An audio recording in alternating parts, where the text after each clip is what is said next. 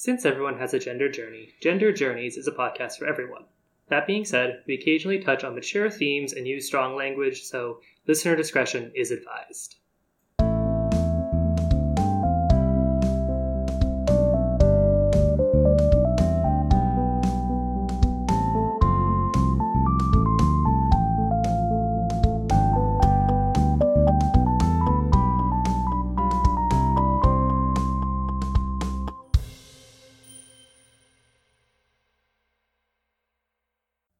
Hey everyone, and welcome back to Gender Journeys, the podcast where we talk about just what the heck gender actually is in context.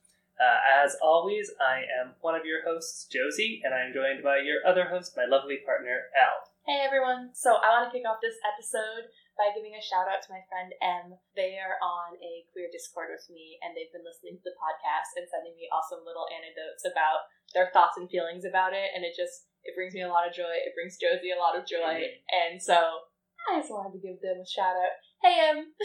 Thank you very much for your kindness. Indeed. So, what are we talking about on the podcast this week? Y'all, this week we are going to talk about bodies and our weird, complicated relationships with these just, flashbacks that we carry through the world.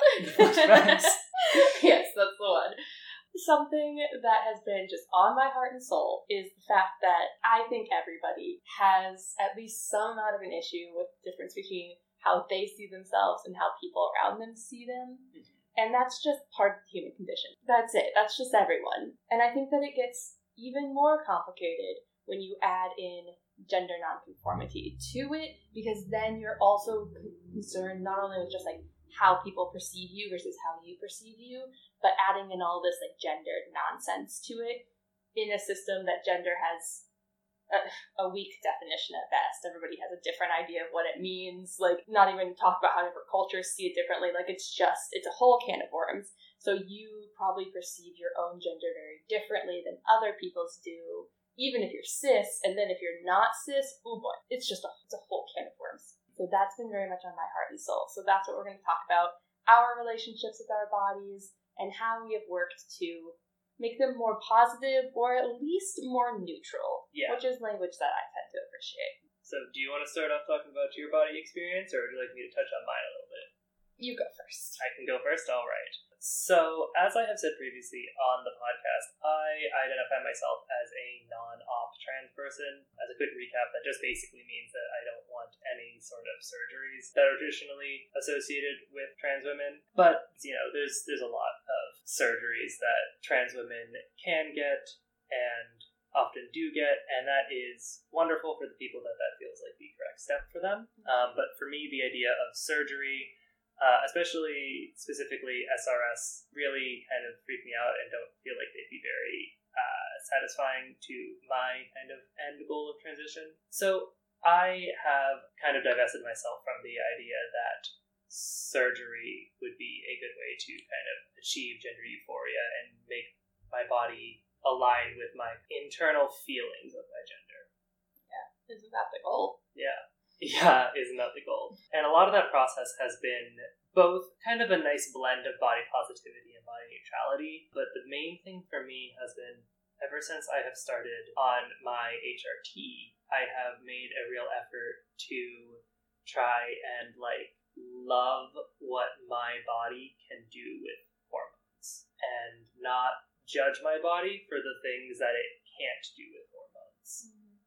I started HRT when I was 23, so for the most part, my bone structure was completely set. My shoulders, my jaw, my rib cage, things like that were all set in that testosterone puberty layout, and for a long time that brought me so much distress because it to me, in the mirror, looked so very masculine. And it's taken a lot of effort and a couple of tattoos to make me really feel like I can radically love the shape that my body is in the context of what my body can do for itself. But I think, interestingly, to the point of something you said earlier, that everybody has the issue they want to be seen a certain way. And the intersection of that with the gender nonconformity, there are certain aspects of our bodies as gender expansive, gender nonconforming people that we might focus on really heavily. in our day-to-day life that we think is really super duper important to how the world will see our gender that like a cis person just wouldn't be able to name. Right. And that doesn't mean that the cis person wouldn't unconsciously notice it, because Lord above, are cis people good at misgendering people? It seems like a talent. It really do. So that's the subconscious ability to pick up on small gendered things. 100% it's there. But they can't necessarily name it in the way that some people seem afraid of. Yeah. And realizing that disconnect that I see in other people has allowed me to kind of separate out how I feel about my body and how I feel like other people perceive my body, because they're very different for me at this point. Because I feel like, especially maybe in the like non-conforming community, body positivity often looks and sounds like if you identify as a guy and you have tits, then your tits are masculine, which is a fantastic argument. 10 out of 10. I really enjoy it. I think it's a lot of fun, and it completely ignores the reality that if you are a guy and you have tits, the world will not see your tits as masculine. You can't get around that. Maybe you can build a small enclave of people who see it that way, and that's amazing. But, like, society at large is not going to do that. Right. And so you have to also face the reality that, like, masculine as your tits might be, they're going to be perceived a different way. And so that's, like, a big distinction I've made in my head around my body.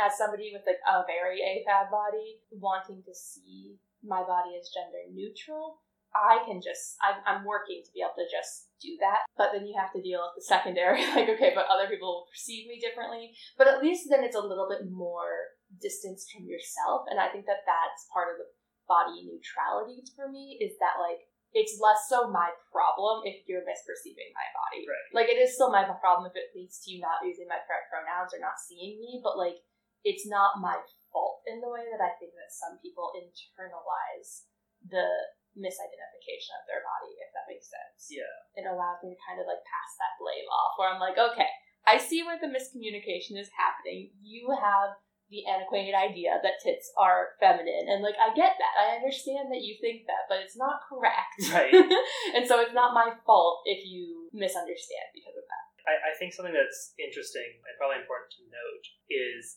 I, as a binary trans person, despite being non-op, have a pretty distinct advantage in this arena, in that I can pretty categorically divide things into yes, no in terms of what I want, and that can make it really comparatively easy for me to look at my body and be like, oh, I am beautiful, I am neutral, this is a feminine body. Well, and you have even the option of people gendering you correctly. Let's talk about it. Right, I mean, exactly. That's the thing, is like, I have accumulated enough feminine traits for the switch to have flipped over, and now strangers pretty much never misgender me unless I am, like, extremely underperforming femininity. I don't think I've seen a stranger misgender you in, like, 2 years. Yeah, it's been a minute. Yeah. And, like, I mean, we don't leave the house anymore either, so that helps. Right.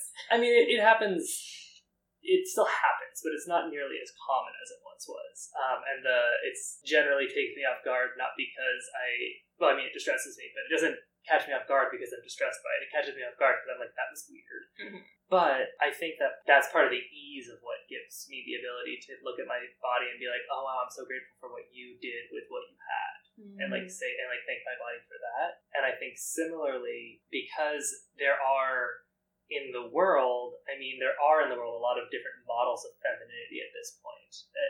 There is one overarching model of, feminine beauty that gets advertised the most, but you can find subcultures that... She's talking about white American women, just to be clear. Yes, I am. I am referring specifically to the white Northern European westernized beauty standard that is held up as the ideal beauty standard and is...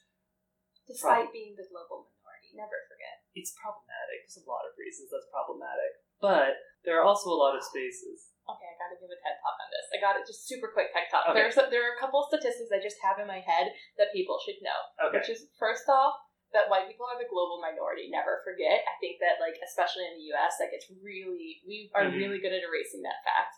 And number two, never forget that the white beauty standard is so ubiquitous that the number one global skincare product is a skin bleaching agent. Yeah, it's bad. Never forget that the number one skin product is to make the global majority look more like the global, very minimal minority. Yes, and I think that is a very important point in that, like, this kind of ideal beauty standard that gets propped up in media and advertisements is problematic for a lot of reasons, many of them colonial and racist. But I've also, through my time in queer spaces, through my time interacting with various corners of Tumblr and various kind of more niche media, been given the chance to see a lot of different ways that women can look. And so that has given me a lot of space to accept my own body and what my body can do for itself. And I have a sneaking suspicion that perhaps that is not as true for somebody who is not binary. I think that I have to talk about my intersectional identities at that point, right? Because I think if there are any non-binary folk out there for whom that is true, it is white AFAB non-binary folk. That's very true. Because we are building our own little niche. It's small. It's so tiny. But it exists, and there is an aesthetic that speaks non-binary to at least the genderqueer community would recognize a white AFAB body if they were trying to present non-binary. There's a way to do that. You know, the short hair, the beanies, the baggy joggers. Like, there's a way. It exists. But it's very niche in who would recognize it at all, and it is even more restrictive in terms of who can look that way. Because who, of course, can't look that way? AMAB, non-binary folk, any other races. So it's very restrictive as to who can look that way and who has those models. Because, I mean, also, it's not like I have people in TV to look up to, but at least in, Tumblr and at least in, my Discord, there are images, there is an aesthetic out there, but it's not ideal by any stretch of the imagination. And it is so restricted. And I do think it's interesting, just in the way that society celebrates masculinity and condones femininity. I think it's very interesting that I just love that it celebrates masculinity and condones femininity. That's what it does, though. I know. But I think it's interesting if you look at one of the most, outward-facing non-queer platforms that genderqueer folk exist on. I would say YouTube. And if you look at the genderqueer YouTubers, the top genderqueer YouTubers, first off, all of them that I've ever watched have been white. I went out of my way to find a Black trans woman for a resource that I was creating. And the vast majority of them are relatively mask presenting. And I think, hot take, and I don't have anything to back this up really, but I think that has a lot to do with society is much more okay with quote-unquote women, i.e. AFAB people, moving more towards masculinity than they are okay with quote-unquote men, aka AMAB people, moving towards femininity. Right. I think that is always more acceptable. Yeah. And I think we talk about that relatively readily in the trans community, at least in the things that I read. We talk it relatively readily how much more at risk trans women are than trans men. Yeah. But we don't talk about it as much in the non-binary community. And yet, when you look around, it follows the same patterns, right? Only non-binary people who are enacting more masculine to balance out their inherently feminine are showcased. Right. And I think that comes across in a lot of the really, kind of pop media portrayals of non-binary people. I think when we talked about our queer representation in media, we talked about how there's one singular big name show that has a non-binary character in it. I want to say it's called Billions. I now cannot remember. No. It's like a horror. It's like Stranger Things. It's like a. Oh, you mean Sabrina? I do mean Sabrina. Well, when I suggested Sabrina, you didn't want to watch Sabrina. Well, I know, but it has non-binary rep. That's what I'm saying. We're not talking about Eleanor's personal TV tape. Well, but a lot of what I have seen in looking at non-binary representation in media is often AFAB people who are then performing some amount of masculinity in so much as, I know when things are actively airing and the Tumblr community starts talking about a new gender expansive character starting to explore their gender identity, it's always is this a trans man or is this a non-binary person? And that's really the only option, because I can't think of in fiction a non-binary AMAB person. Isn't, I wishing you all the best in AMAB person? That's true. This is another reason I Wish You All the Best is the best book that's ever been written. That's true. I Wish You All the Best is an AMAB person. The reason I said fiction specifically was because I was going to point out that Jonathan Van Ness is non-binary. Thank y'all. He bothers me. I'm allowed. I don't have to like him because he's the one representation of my gender. I'm not saying you do. But he is AMAB. He is also AMAB. annoying. Okay, this is also annoying. But do you know who also always gets erased for their gender nonconformity? Mm-hmm. What's his name?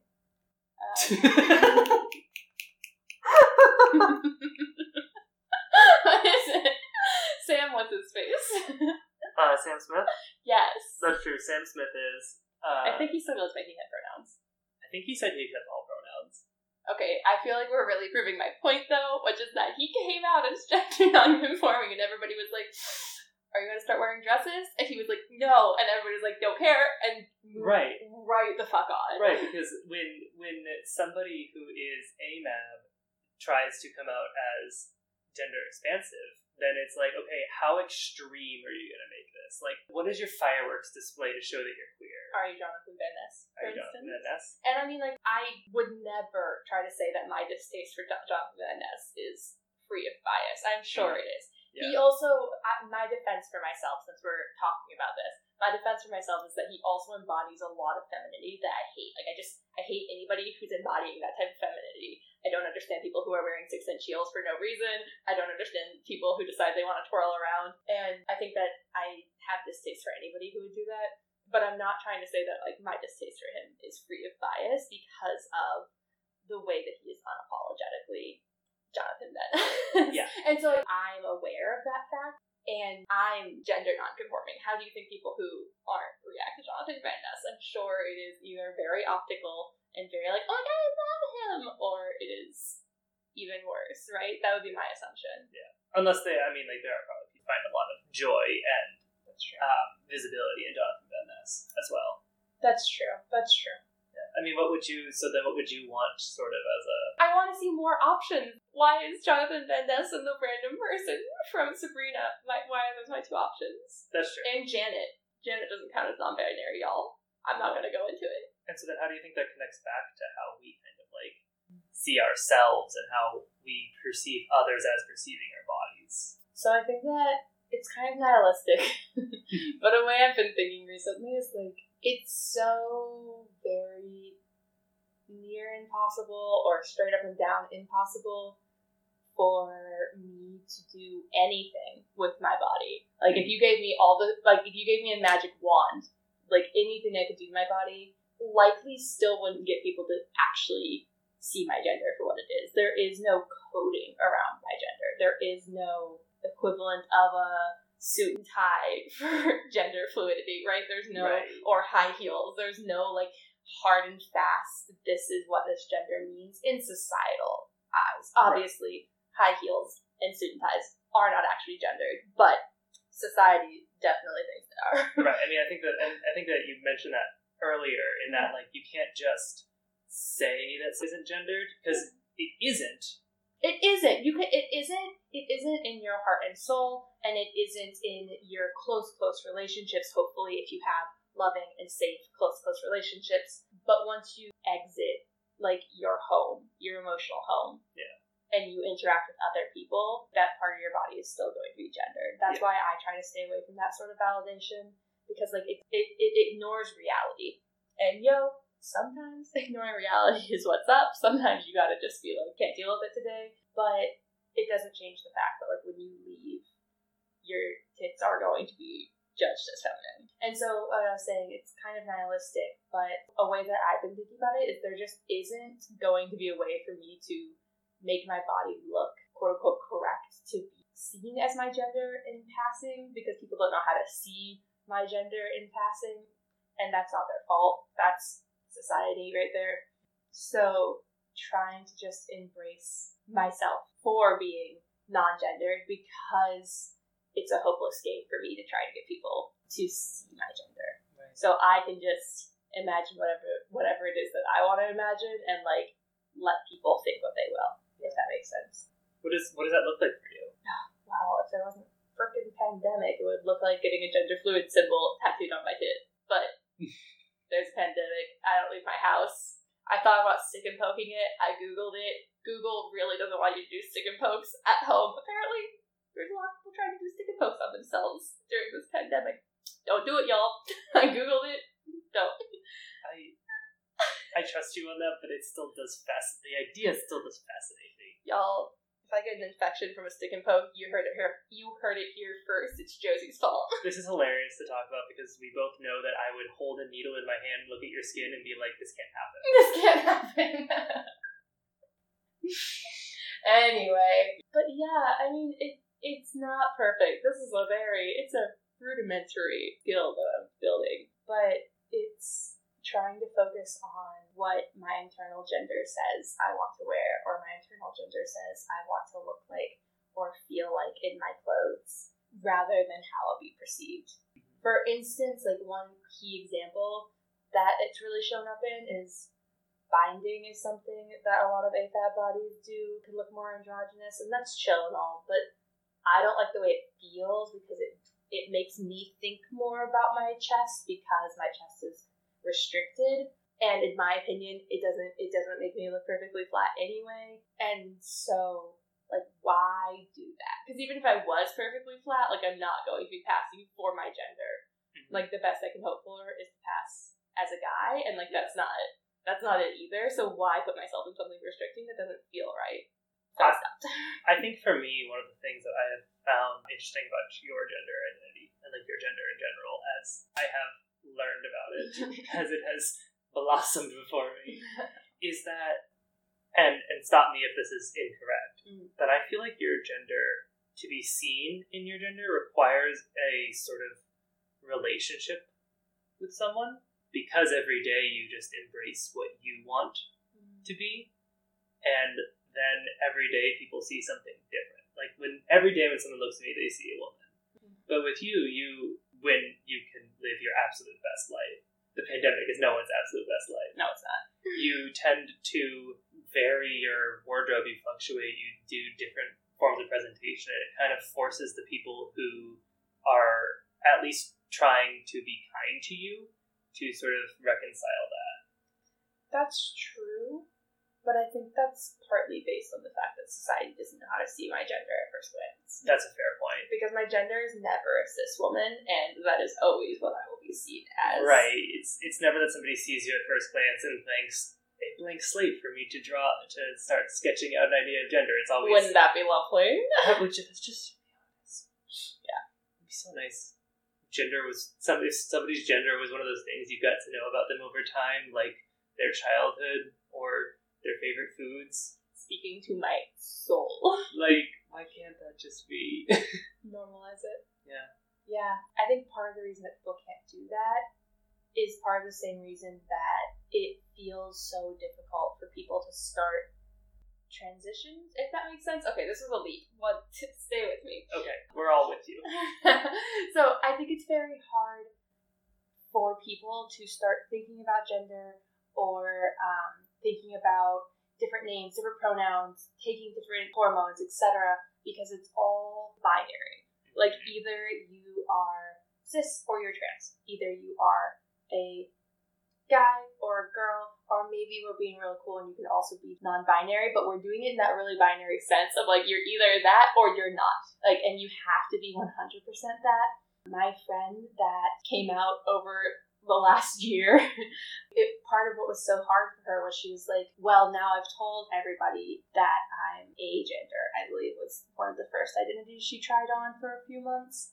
And, like, how am I going to ask them to change my name again and ask them to change my pronouns again? And I'm like, yo, that's okay. Like, you don't have to be 100% what gender you're talking about right now. Like, you can just... Yeah. And that's something I say on my Discord a lot, too, is I'm like, yo, you can try things out. Like, it is okay to be like, hey, I'm kind of thinking about trying they, them pronouns. I'm not sure how they'll feel. And something that I've found incredibly empowering when it's been done for me, thank you, Josie, and something I try to do now for other people is if anybody even mentions to me that they're, like, curious about a different set of pronouns, I'm like, yo, do you want me to try that set of pronouns for you? You don't have to ask everybody to, but I will just refer to you by those pronouns, and then you can see how it feels. Yeah. So you don't have to be 100% all the way diving into the deep end. You could be like, I just want to stick my toe in maybe being they, them. Have one person in my life tell me that. And, like, that's okay, too. And I think that pulling it back to what you were saying of, like, why can't we just, like, learn about somebody's gender as we get to know them? Because society says your gender should be fully formed. Right. Like, I mean, the day you're born, I guess? That's weird, but that's kind of it, right? That is kind of it. Like, the day you're born, you're supposed to come out with a fully formed gender that you then don't even, like, develop your gender. You just go through the motions. Like, if you're born a little girl, you don't necessarily develop into a woman. You just go through a series of preordained steps that were decided when you were born. Yeah. And so it doesn't make sense in that societal view to be like, well, I want to, like, test out these pronouns, or, like, I really want to, like, try binding, or, like, try growing out my hair, or, like, whatever it is, because, like, there isn't, development is not a thing. Yeah, because there isn't, I mean, we, on this podcast, know that gender is a journey. Mm-hmm. Y'all get it. But you're right, that, like, society doesn't have that, or honestly, what you just said made me think of the fact that society does very much acknowledge that there is a journey of gender. It's just they have decided there are two paths, and you can only walk those two paths, and you can't switch those two paths, and don't even think about the past. No, but I don't even think that that's a journey, though, because you're not, that's like a movie. Like, like, you're not deciding. That is not a choose your own adventure book. When you are born a little girl, in order to grow up into a woman, there are no decisions to be made. That's true. You true. just do it. And, like, maybe you were a tall girl when you were little, but, like, you'll grow out of that. Like, there's no decisions to be made. Yeah.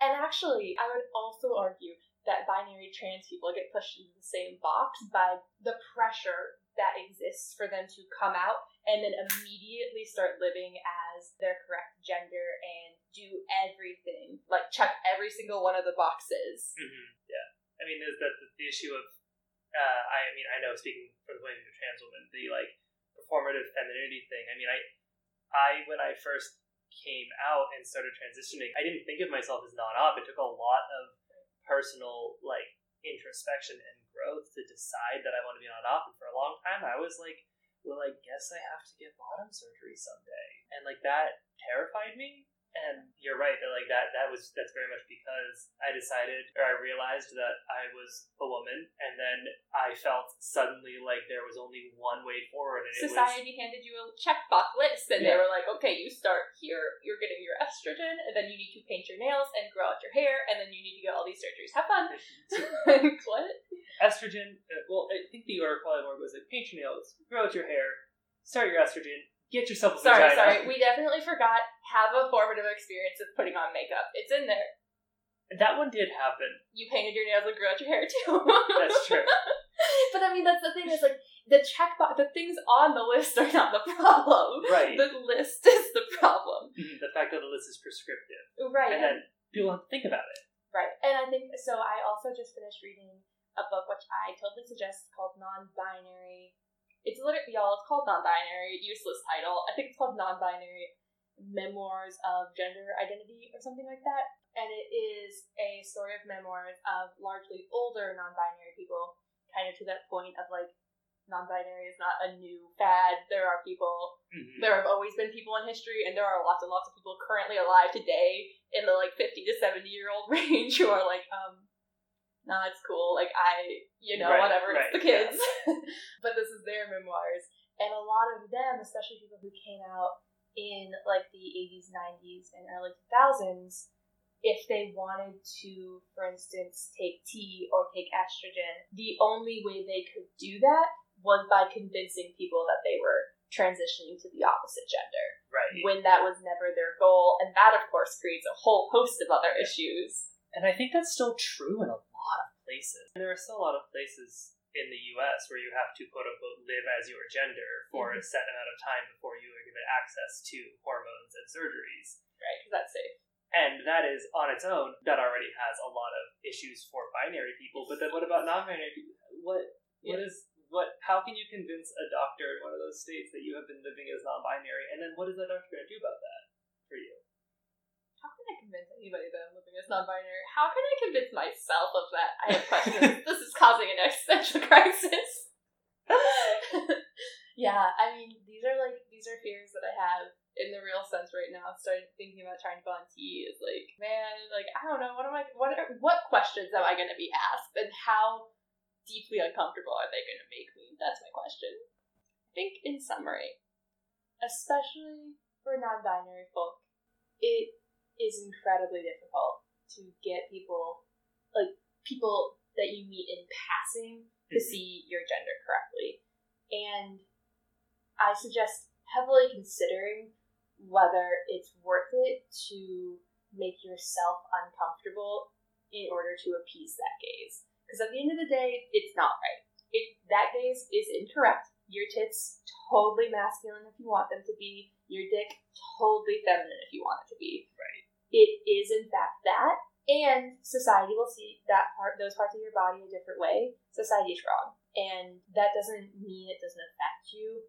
People who are wrong have huge effects on other people, but moderate how much you let that in, because you can't change the mind of like the Starbucks barista who is misgendering you. It's just not something that's going to happen, and it's not like, of course there are lots of people out there who wear like the they them pins or earrings and whatnot. I had a friend who tattooed it on their knuckles, like, you know.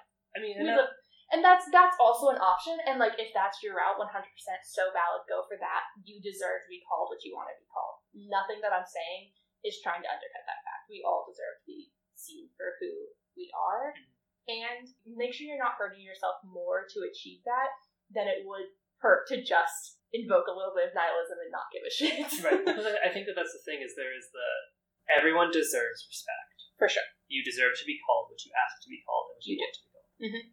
But you also deserve to feel aligned and, at the very least, neutral about your body. You deserve to feel like you belong in your own skin, and that the way that you are presenting yourself is authentic. And you deserve to like the way you look. Yeah. Irrespective of how other people feel about the way you look. Right, and so if that means divesting from the way that society perceives your gender and having a more internalized sense of what your gender is, then, like, that's okay. That's a powerful thing that you can do, and if you haven't heard that before, or you haven't quite gotten there, like, it is something that you can do. Yeah. It's definitely something to be considered, because we spend a lot of our time as non-conforming folk appeasing the binary gaze, and that's okay too. And sometimes that's what we have to do to feel comfortable out in the world, and that's so valid. And make sure you're not so focused on appeasing that gaze and so focused on being seen for who you are that you are doing things that you don't actually want to do. Yeah. I think is the point. Yeah, exactly. Gender's a journey. Yeah. You gotta take steps along it and kind of figure out what works best for you, and try not to get too bogged down in what everybody else around you thinks. Yeah, for real. Yeah.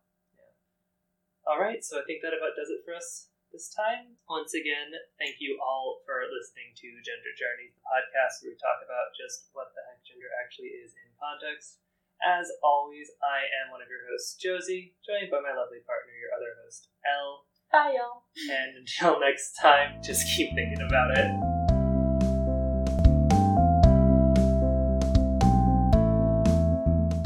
Music for Gender Journeys composed by Sonia Badash.